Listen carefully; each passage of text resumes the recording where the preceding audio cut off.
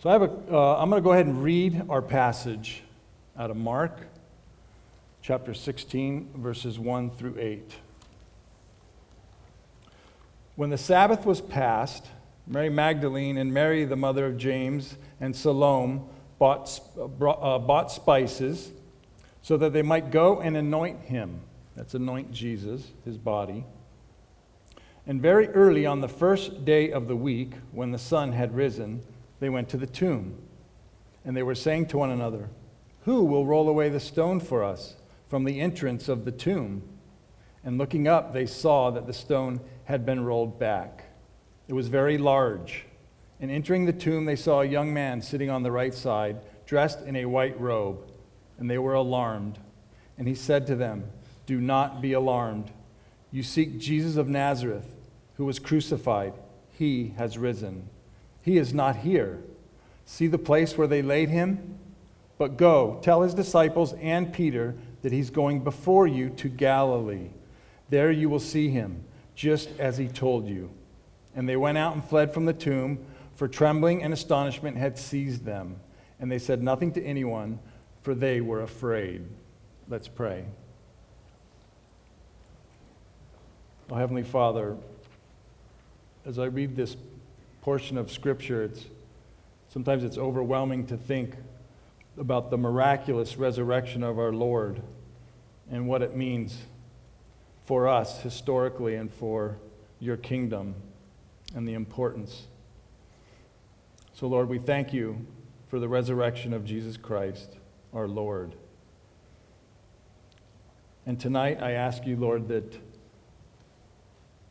if there be anybody here who is going through a period of struggle, of doubts, of questioning, that you would encourage them.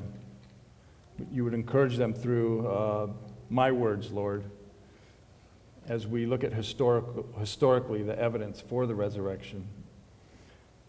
And Lord, may we also keep in mind those that aren't here, that we know, who don't believe, that are skeptical. Lord, would you give us a renewed sense of urgency, that we would take seriously all the truths that you've given us, Lord, that we'd take them seriously, and we would think of our neighbor, meaning those we work with, those who live next door to us, those who we see at the coffee shop, those who wait on us, serve us. Lord, our neighbor is anybody we come in contact with. So, Lord, a renewed sense of urgency that they too need to know the truth about the resurrection so they might have the opportunity to have eternal life. Again, thank you for this time, Lord. May you bless it in Christ's name. Amen. Amen. So some of you may be sitting there either now or at some point through tonight's lecture thinking, why do I need evidence? I've never doubted the resurrection. Why does anybody need evidence? Can't we just believe? Can't we just have faith? And what I want to say to you is, I'm glad that you don't need evidence. Truly, I am. And I wish it was the case. However, it isn't the case for many people. In fact, here in the West, as we become more and more secular society, the need for good answers and a strong apologetic are extremely important, not only for bolstering and strengthening the church, but also for reaching out and giving people reasons to believe. So, while some of you may not need the evidence, our neighbors do, our kids do, our grandkids do. Perhaps you do. Perhaps you're going through a time of struggle. So bear with me, and if you were thinking that this topic is not all that interesting, I hope that these next few moments will help change your mind. I have two friends here in town, here in Corona, that I've known for a long time. Them and their families both attend pretty large churches here in town. and they both had sent away children to college, and they've both experienced the heartache of having those adult children now say that they're walking away from the faith, because while at college, their faith was challenged, and they didn't think there were good answers to meet those challenges. And that is heartbreaking, because I know for a fact that there are very good answers to every challenge to our faith. In fact, when I was away at school, when I was in college, I faced a similar dilemma, which caused me to seek out answers, which in turn strengthened my faith. I had a philosophy course in miracles, and I was probably the only person in there that didn't assume a naturalistic worldview, meaning I didn't begin assuming that miracles were impossible. And unfortunately, most of the class did, and the professor did too. But it was classes like that that will undermine your faith if you don't have answers. So take tonight's information. There's no way you're going to be able to memorize it all, grasp it all, but take some notes. Be encouraged that the information is there, and may this lead you on a quest to make this information your own. And perhaps you can share it with somebody and save somebody's heartache having their kids walk away from the faith. So, what is the evidence for the resurrection, and how do we know? Is it simply reading the scriptures and saying this is the evidence? What is the best explanation for the empty tomb? What we're going to be doing is looking at the evidence as a historian would. And I'm not talking about just a Christian historian or a New Testament historian who happens to be a Christian, because there are multitudes of New Testament historians that teach in our universities that aren't Christians. They just happen to love literature, and they are drawn to the New Testament. Yet they have a naturalistic worldview, which means they exclude anything that even hints at the supernatural. So they automatically reject miracles. They automatically would therefore reject the resurrection. So, historians collect the data. And in this case, for us, the data happens to be the New Testament. And so before a skeptic would say, before they're able to say, you're not playing fair, you don't get to use the New Testament, you can only use sources other than the New Testament. Let me say to that, what historians do, and I'm going to lay out some points for you to write down and keep track of, is they are not necessarily interested in trying to find sources that don't agree with their worldview. They're willing to look at all the sources as documents worth exploring. So, I want you to keep in mind this. Before the New Testament was put together, the New Testament comprised 27 books. Before that happened, each of those 27 books were individual documents. So the 4 Gospels are individual documents. The book of Acts, all the letters of Paul, they were not put together as the New Testament until much later, until probably the 3rd century. Okay, so they were individual documents. So that's how a historian can view these documents when they look at the Gospels. The question is, are they reliable? That is the question that a historian wants to find out. Are the documents reliable? And when it comes to the Gospels, I'm going to give you a few points here. When it comes to the Gospels, these are the questions that they have answered, okay? So in order to make the case that the Gospels are credible and reliable, I'll give you 5 points. Number one, there is insufficient time between the events that are recorded and the recording of those events. So there's insufficient time for there to be embellishment, insufficient time for legend to creep in. So the events occur, the recording happens, and the time between the recording and the events in the Gospels, there is not enough time, not sufficient time for legend to creep in. And we know this. We know this because many scholars of Greco-Roman literature know how many generations it takes for legend and mythology to creep in.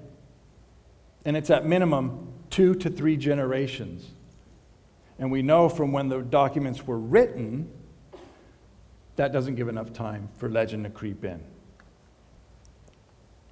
Number 2, the Gospels are not analogous to folk tales or mythology.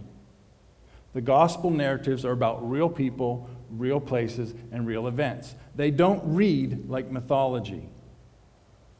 There's no analogy between the Gospels and what we know to be mythological writings. You have real people named, real places named, and real events that are corroborated by writings other than the Gospels, New Testament writings. Number 3, the Jewish method of transmitting sacred history was highly developed and extremely reliable. Very reliable. It's an oral culture. Memorization was a highly developed skill. Teachings were repeated, and there was a method for recording important sacred information. And the Jewish method of doing it was very good. Number 3, there were significant restraints against embellishment. Because the eyewitnesses and the apostles and the disciples were living at the time that the documents were written, they provided a tremendous restraint against any type of, legend creeping in. So you have a reason there. And then the 5th reason that historians unanimously agree that the Gospels themselves are credible documents, historical documents, is that the Gospel writers themselves, Matthew, Mark, Luke, and John, have a proven track record of historical reliability. Where corroboration exists, the writers are extremely reliable. Where the people they spoke about, whether political leaders, religious leaders, when they're named, towns, bodies of water, roads, regions, etc., people groups, they're very, very credible. So where corroboration exists, the Gospel writers have a proven track record of high degree of reliability.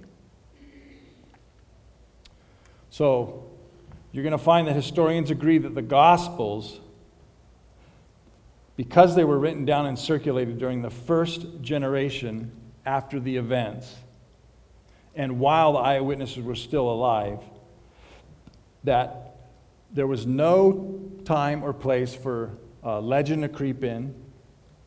And on top of that, sometimes you'll hear this, sometimes you'll hear, hey, aren't the writers, aren't they biased? Doesn't that discount what they're writing because they have a vested interest in what they're writing about? The problem with that objection is that you'd have to throw out just about every writing of history, because writers always have an interest in what they're writing about. That would be like saying that we couldn't rely on the documentation of the Holocaust if the writers happen to be Jewish, because they would have a vested interest in shining a bad light on what the Nazis did to the Jews. That doesn't make sense, does it? Just because they have an interest in the topic doesn't mean the recording isn't going to be accurate. So let's move on to this. How does a historian move from accepting the Gospels, i.e. or the New Testament? How do they move from accepting that the Gospels are generally reliable? Okay, again, remember, we're not talking about Christians who accept the New Testament as being inspired and inerrant. We're talking about historians that just view it as historically reliable. How do we move from that to determining whether a particular event, right, a particular event is authentic? So I gave you 5 points on which historians are generally agree that gives reliability. Now we want to know about particular events. How do they determine whether an event is an authentic event? Again, I'm going to give you 5 points. Number 1, the event fits historically. So in light of everything else that was written, it seems to just fit. Okay, it just doesn't come in from left field and not be a part of the narrative. It fits the narrative. It fits with known historical facts. It fits with known historical happenings in that region, that time, that place, etc. Number 2, the event itself is recorded by more than one source. So you have one independent source. If you have a second independent source, that almost automatically gives it 100% certainty. 2 independent sources. So more than one source is a huge factor in determining authenticity. What's a third point that historians look for? How early the source wrote or recorded the event. How early? So if you have early documentation and more than one independent source, you are guaranteed that the event being recorded happened. Number 4, another point. The idea is called embarrassment. If what's being recorded or written down appears to be embarrassing in that particular narrative, then you would think that the writers themselves are actually recording something that was true. Because if they were that biased source, they'd want to gloss everything over. They wouldn't want to include something that was embarrassing to the text. Wouldn't you agree? So embarrassment is my 4th point and the thing that historians look for. If something is embarrassing to the narrative, automatically, again, it lends authenticity. And number 5 is coherence. Does the event or incident fit with the overall narrative? It's almost like historical fit. Whether here historical fit had to do with, time and place, coherence has to do with all the rest.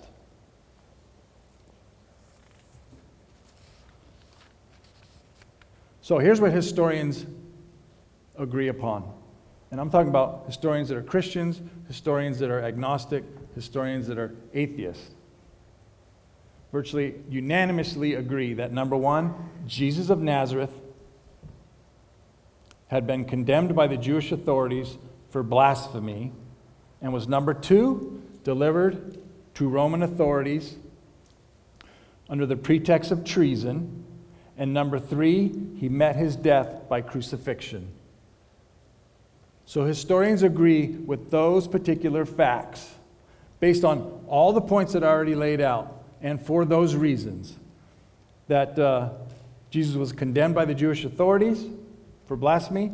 They turned him over to the Roman authorities for treason, and that he was therefore then crucified by the Roman authorities and died.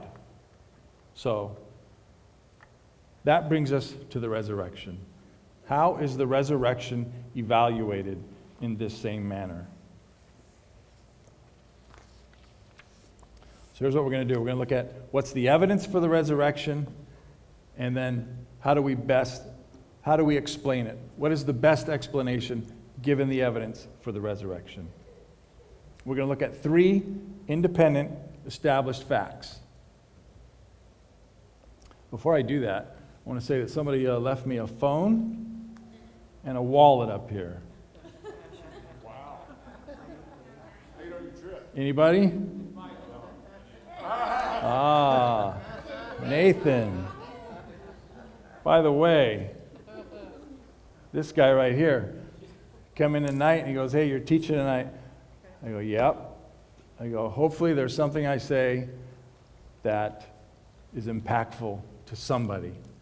And he says, straight-faced, "I doubt it." So thank you, Nathan. Thank you for the vote of confidence. I should have kept that wallet.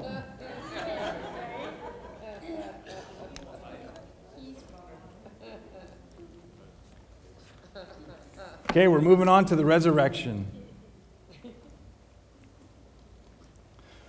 What's the first of the 3 independent and established facts?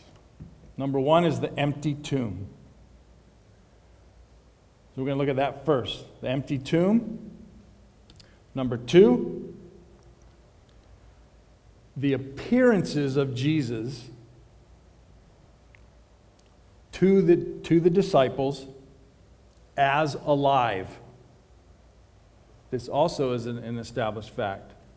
Number 1, the empty tomb. Number 2, Jesus' appearances to the disciples as alive. There's a reason it's worded that way. And number 3 is the origin of the disciples' belief in the resurrection, which is the impetus for the start and spread of the church. So, I'll shorten that for you. Just put the origin of the church as the 3rd established fact. Empty tomb, the appearances of Jesus, and the origin of the church. So what we need to remember is the context of Jesus' life. Keep that in mind always. Who he claimed to be, who others saw him to be. Because our argument will obviously be that the best explanation for these 3 facts is that Jesus was raised from the dead. And he was raised as vindication of who he claimed to be and why he came in the first place. So, we are going to know that ahead of time, obviously. So we examine the evidence. Why do historians believe that the tomb was empty? Why do they believe the tomb was empty? Number 1, because the recording of Jesus' burial. Let me explain what's going on. Our documents record the burial of Christ. The burial itself is evidence of the empty tomb. Why? Because the disciples who began preaching a risen Christ could have never done that in the very place where the crucifixion happened. They could have never preached a risen Lord if the tomb still contained the body. Does that make sense? So, a known burial, a public burial, a known location is evidence that the tomb was empty when the disciples began preaching a risen Lord.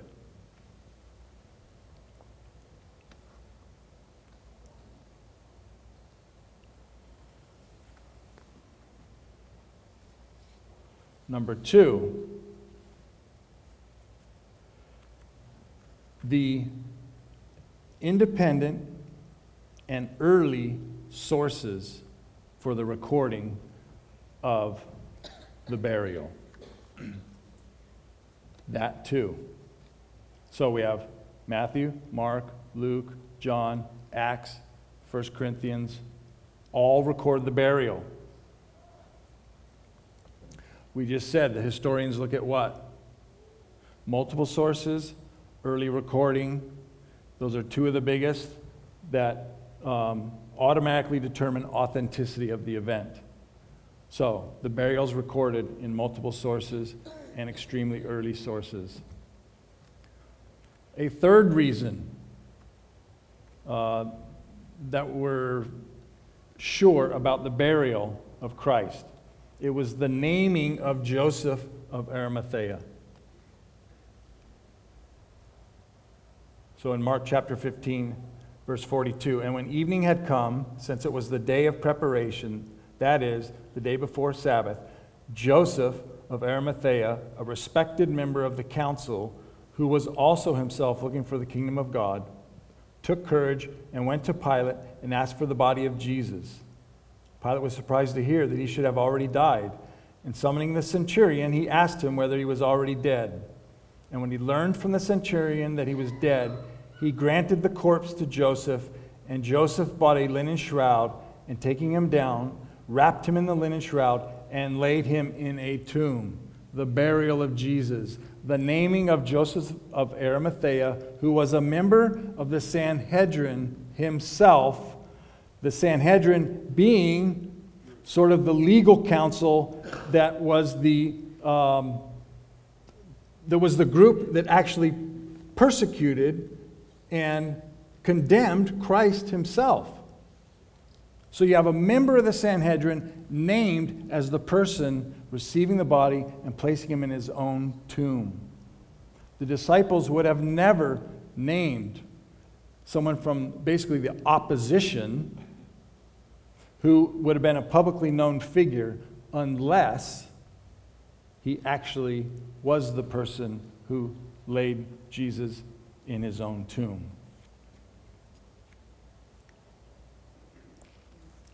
You could have never imagined that the disciples would have invented a non-member of the Sanhedrin. It just doesn't fit. It wouldn't make sense.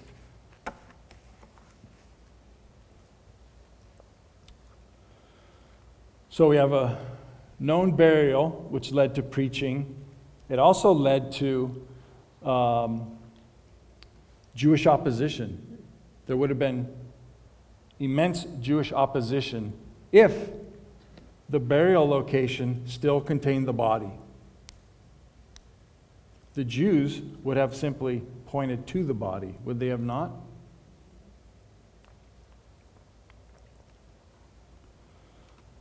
So, on top of the known burial site, the empty tomb is attested through independent and early sources. The same ones I talked about for the burial, the same ones for the empty tomb. You have 5 or 6 independent sources, which is unheard of when it comes to historical documents. Matthew, Mark, Luke, John, the preaching in Acts, 1 Corinthians 15 with Paul. That's no less than 6 independent accounts. And these are the earliest accounts that talk about an empty tomb. A third point that historians point out is Mark's account, the account that we're reading out of. They separate that because Mark's account is the earliest of the Gospels and it's the simplest. And they think it's probably the most accurate. So we have an empty tomb, we have a known burial site, we have independent early sources, we have Mark's account. Another piece of evidence for the empty tomb, the discovery of the tomb by the women followers of Jesus. So the women followers of Jesus were the ones who discovered the tomb is empty. The writers of the Gospels recorded that. They record the women as the ones who discovered the tomb. Remember our criteria of embarrassment? We said if something's included that is embarrassing to either the writer or their position, it would more than likely be true or they wouldn't have included it. Well, the fact that the women discovered the tomb is an embarrassing fact because of how women were viewed in the first century. Number one, that their testimony wasn't allowed in court. Yet we're using women as their testimony to testify to the fact that Jesus rose from the dead, yet their testimony wasn't even valued in the first century. So they were, that would be an embarrassing fact. That alone leads historians to say the tomb must have been empty. And the fifth and final reason that the historians believe that the tomb was empty is that the Jewish response presupposes the empty tomb. How did the Jews respond? If we go back to Matthew chapter 28, listen to how the Jews responded. They would have never responded this way unless the tomb was empty. Matthew 28, verses 11 through 15. While they were going, behold, some of the guard went into the city and told the chief priest all that had taken place. And when they had assembled with the elders and taken counsel, they gave a sufficient sum of money to the soldiers and said, "Tell people, his disciples came. They came by night and stole him away while we were asleep. And if this comes to the governor's ears, we will satisfy him and keep you out of trouble." So they took the money and did as they were directed, and this story has been spread among the Jews to this day. So think about that. Matthew's saying that that story was spread to this day, the day that he wrote the book of Matthew. So the Jews were spreading that story that the disciples stole the body. Instead of just going to the tomb, exhuming the body, and putting the body on display, that would have ended the disciples' preaching on the spot. So their response, right, to create this fabrication about the disciples stealing the body presupposes that the body wasn't in the tomb.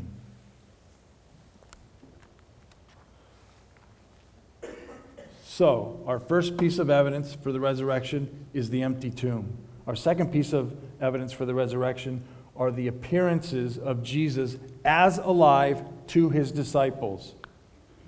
I'm going to turn to 1 Corinthians chapter 15, and I'm going to read from verses 3 through 8. Paul says in 1 Corinthians 15, "For I delivered to you as of first importance what I also received, that Christ died for our sins in accordance with the Scriptures, that he was buried, that he was raised on the third day in accordance with the Scriptures, and that he appeared to Cephas," that's Peter. So Jesus appeared to Peter, then to the 12. Then he appeared to more than 500 brothers at one time, most of whom are still alive, though some have fallen asleep. Then he appeared to James, then to all the apostles. Last of all, as to one untimely born, he appeared also to me. Paul says first he appears to Peter. Paul spent 2 weeks with Peter. If you go to Galatians chapter 1, verse 18 and 19, Paul's talking about what happens after his conversion. Paul's conversion is recorded in Acts chapter 9, verses 1 through 9. Paul talks about him initially for 3 years, not going to Jerusalem. Then he goes to Jerusalem and spends 15 days with Peter. He sees Peter, and he also sees James, and we'll get to James in a minute. And Peter basically tells him all that happened with him. And so he is recording that Christ appeared to Peter, and that is corroborated in the book of Luke, chapter 24, where it said, "The Lord has risen indeed, and he has appeared to Simon Peter." So you have independent, early sources, and by the way, historians love Paul. They love Paul's writings. They don't question his writings at all. At least they don't question Romans, 1 Corinthians, Galatians, Philippians, 1 Thessalonians, Philemon. They don't question those writings at all from Paul. And so anything from 1 Corinthians, they know it's Paul. So Christ appeared to Peter, then he appears to the 12. Who are the 12? The 12 disciples. That's corroborated independently also. Then he appears to 500. Who are the 500? We don't know who the 500 are. However, we do know that Jesus first appeared to his followers in Jerusalem. Then, as the angel says, he's going to meet them in Galilee. He probably appeared to a large crowd in Galilee, where he did much of his teaching. Then he comes back to Jerusalem again before he ascends and makes more appearances. So he appears to 500 brethren. A strange addition there. This is the only place this is recorded. He says, most of whom are still alive. You would have never made that claim unless there were those people that were alive that could vouch for that fact. Most who are still alive, though some have fallen asleep. Definitely strange unless it's true. Unless it's true. Paul would have never mentioned something like this unless it was true. Now, to the conversion of James. Jesus appears to James. Do you know who James is? James is Jesus' half-brother. Jesus' brothers, Jesus' family, did not accept him during his 3-year ministry as the Messiah. James was his younger half-brother. In fact, none of his siblings did. If you look up Mark chapter 3, his family says that Jesus is out of his mind. That's Mark 3:21. In John chapter 7, verse 5, something similar. And here's what's interesting. So you have James, the younger brother, who rejects his older brother as the Messiah. Yet, because of the resurrection, he's transformed. Historians say this is a remarkable transformation. This is one of the key evidences for the resurrection is the conversion of James, and James ends up becoming the leader of the Jerusalem church. Again, if you read in Acts chapter 12, you'll see that. Acts chapter 21, verse 18, you see the same thing. And to have a family member be converted, you think, well, okay, what would have done that? It wasn't the preaching, it wasn't the miracles, it wasn't the claims, the crowds. No, but it was the resurrection. So you have Peter, you have the 12, you have 500, you have James.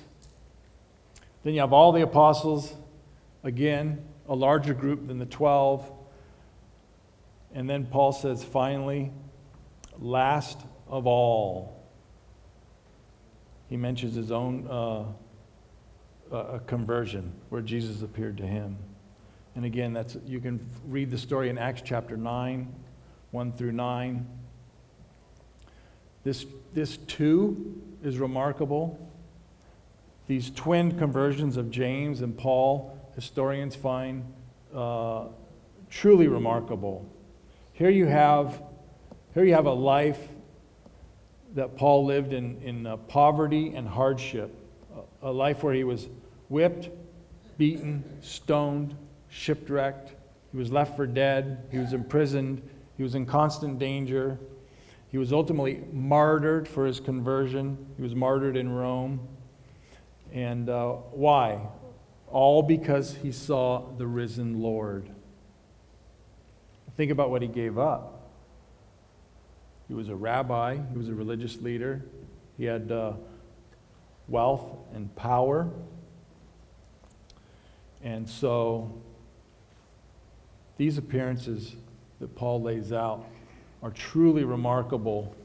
And historians do not doubt that Jesus was seen as alive. And let me explain what I'm saying.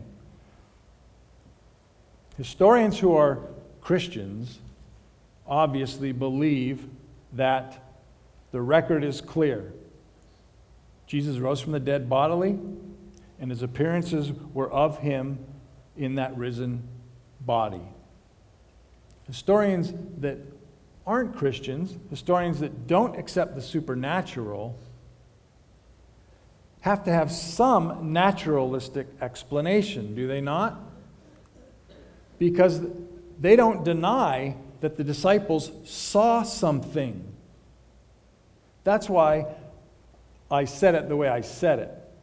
That the three lines of evidence are the empty tomb, the appearances of Jesus as alive to the disciples. So historians that don't accept the supernatural do accept that the testimony is clear that the disciples and others, as we've just seen, saw Jesus as alive. The problem is they know the historical record is so strong on this point, it puts them in a real bind and it leads to all kinds of fanciful explanations. But we won't get there this evening. And one other point. There's a difference between appearances and visions. When Stephen was stoned in Acts chapter 7, he had a vision of the Lord. Appearances are of Jesus bodily in space-time. He took up space in his appearances. Visions don't take up space. Visions happen in your mind. Appearances happen outside of your mind.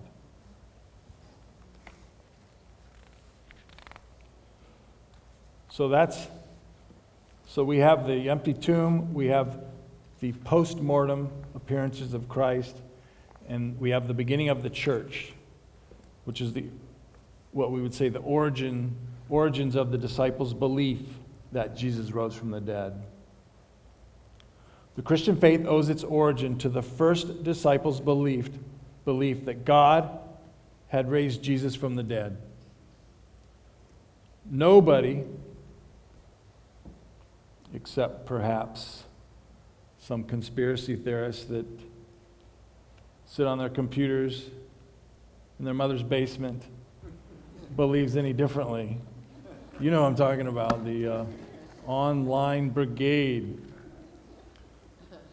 The disciples placed their lives and futures on the belief that Jesus rose bodily.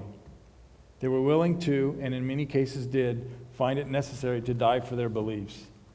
And I have to say, this, to me, is perhaps the most powerful evidence for the resurrection of all the evidences. People can deny or try to deny certain aspects of the gospel accounts about Jesus' life, about his death, burial, and resurrection. But what they can't deny is what's in front of them. And that is a history and a Christian church that has spread worldwide and that had a beginning in the first century. That is undeniable. And so how do you get a group of followers who experienced the loss of their rabbi, their teacher, who were expecting to go back to their day jobs of fishing and tax collecting and whatever else? They were down and dejected, and yet they turned the world upside down with their preaching. So this, to me, is the most powerful evidence for the resurrection of all. The disciples believed Jesus rose from the dead, even though they had every reason not to. They had every reason not to believe in a resurrection. There was no anticipation for it. How many times did Jesus try to tell them what was going to happen to him and they didn't understand? And it didn't make sense until it happened. So these three facts of history, which are in no way controversial. The birth and origin of the church is not controversial. The appearances aren't controversial. The empty tomb is not controversial. The question then becomes, how do we explain those three facts? How do we explain those three facts? And for you and I, we have an answer, don't we? The question is, what about for those that don't believe what we believe? And so I'm hoping that this information is going to encourage you to, and if you're not comfortable with taking the development of these ideas further, that at least you know the ideas and answers are there, and that will encourage you in that regard and give you some boldness. So, here's where our Gospels agree. Our Gospels agree that Jesus was crucified by Roman authorities during Passover. They agree that after being arrested by the Jewish Sanhedrin, that he was charged with and convicted of blasphemy. They also agree that he was then slandered before Pilate, the governor, on charges of treason. The Gospels also agree that he died within hours upon crucifixion and then was buried late Friday by Joseph of Arimathea in Joseph of Arimathea's tomb, and that it was shut with a large stone. They also agree that the female followers of Jesus visited the tomb early Sunday and found it empty. They also agree that Jesus then appeared alive to the disciples, including Peter, and who then, they all became proclaimers of the message of the resurrection. And so when we look for a best explanation, here's what historians want to answer. And you're going to want to make note of this. Historians look for a best explanation, and they say it will be a best explanation if that particular explanation has what they call a greater explanatory scope. Okay, so you take all the data, you take all the information, all the evidence, and and then you come up with a hypothesis.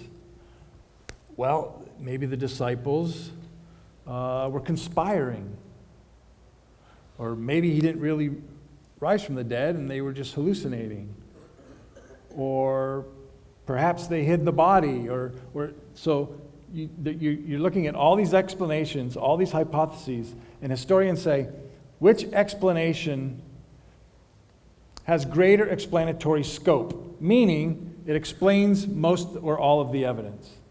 So given all the evidence, which explanation covers the gamut? That's one. Number two, greater explanatory power. So not only does the evidence explain, the hypothesis explain more of the evidence, number two, the hypothesis explains in a more cohesive and coherent way. Explanatory power. Does that explanation make sense given all the evidence that we have? Number three, plausibility. So you have scope, you have power, you have plausibility. It fits better with the background beliefs. That's why I said to keep in mind, remember who Jesus said he was, who he claimed to be, and the things that he did. He wasn't just an ordinary individual, and then we look back on history and say he rose from the dead. So is it plausible, given who Christ claimed to be, that he rose from the dead? Based on who he said he claimed to be, absolutely. So that's three. Those are three of the most important. I'm going to leave it at that, just those three.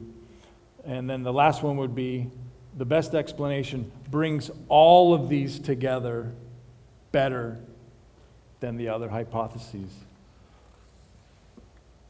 And so, given the naturalistic explanations, which we don't need to get into tonight, which is like a conspiracy, the disciples conspired to trick everybody, or that Jesus didn't really die, he just laid in the tomb for 2 days and sort of revived himself and pushed the stone out of the way and then came out, and he never really was dead, and then he fooled the disciples into the fact that he was healthy now, even though he'd been, all the loss of blood and had a sword thrust through his side, etc. That's the apparent death theory. or the fact that the disciples forgot where the body was placed, the displaced body theory. They didn't know where it was. It just decayed in an unknown location. Or that the disciples were hallucinating the whole thing. All these appearances, they all hallucinated the same risen Lord. And some of them at the same exact time, they had the same hallucination. So those are naturalistic explanations. Those are explanations that people use that reject the supernatural. They have no other choice given the evidence. But friends, we accept the resurrection. We believe that Jesus did rise from the dead bodily as our Lord and Savior. In 1 Corinthians chapter 15, our writer Paul says, "And if Christ has not been raised, then our preaching is in vain. Our faith is in vain also." Is the resurrection important? If Christ has not been raised, our preaching is in vain. Our faith is in vain also. The resurrection is the most important event in human history. Wow. The most important event. Paul continues and says, "And if Christ has not been raised, your faith is futile, and you are still in your sins. Then those also who have fallen asleep in Christ have perished. And if in Christ we have hope in this life only, if in Christ we have hope in this life only, we are of all people most to be pitied." That's true. We are fools if Christ didn't rise from the dead. And we are to be most to be pitied. But you know what? I've staked my eternal future on the fact that Jesus Christ did rise from the dead. And I am convinced beyond a shadow of a doubt, for the reasons I said tonight and for many other reasons, my own changed life, that Jesus Christ rose from the dead bodily. And he sits at the right hand of the Father, and he's coming back again to receive his church to himself.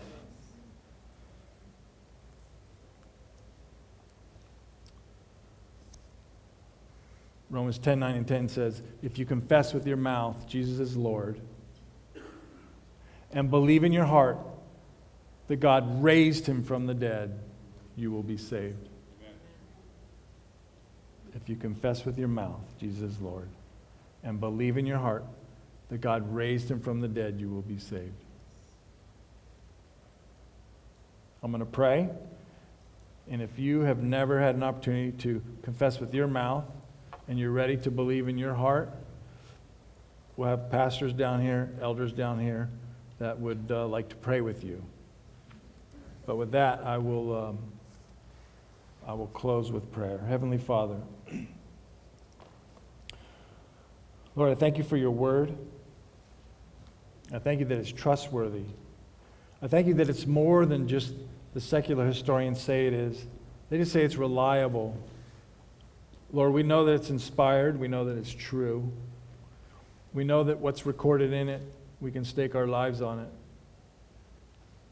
We thank you, Lord, that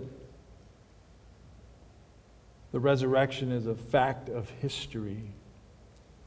And it's the Christian faith is the only faith that can be evaluated this way. That we have propositions that are true, that events, that people, that locations. Our faith is a faith, it's a living faith, Lord. And we have a living Lord. And we thank you so much for that. And God, I just pray if there's anybody here tonight that's struggling with doubts about their faith, they just need a little bit of encouragement that their faith is true, I just pray that you will encourage them in that way. If there's anybody here, Lord, that doesn't know you in a saving way, that you will draw them and they will come forward and ask somebody to pray with them, Lord. And we just thank you for your word. And we just thank you for this time, Lord. I thank you so much for living truth as a body. Just love this church, Lord. I love its leadership, pastors. I pray you continue to bless us as a body, Lord, that we may be a light here in this dark world. We thank you and praise you in Christ's name. Amen.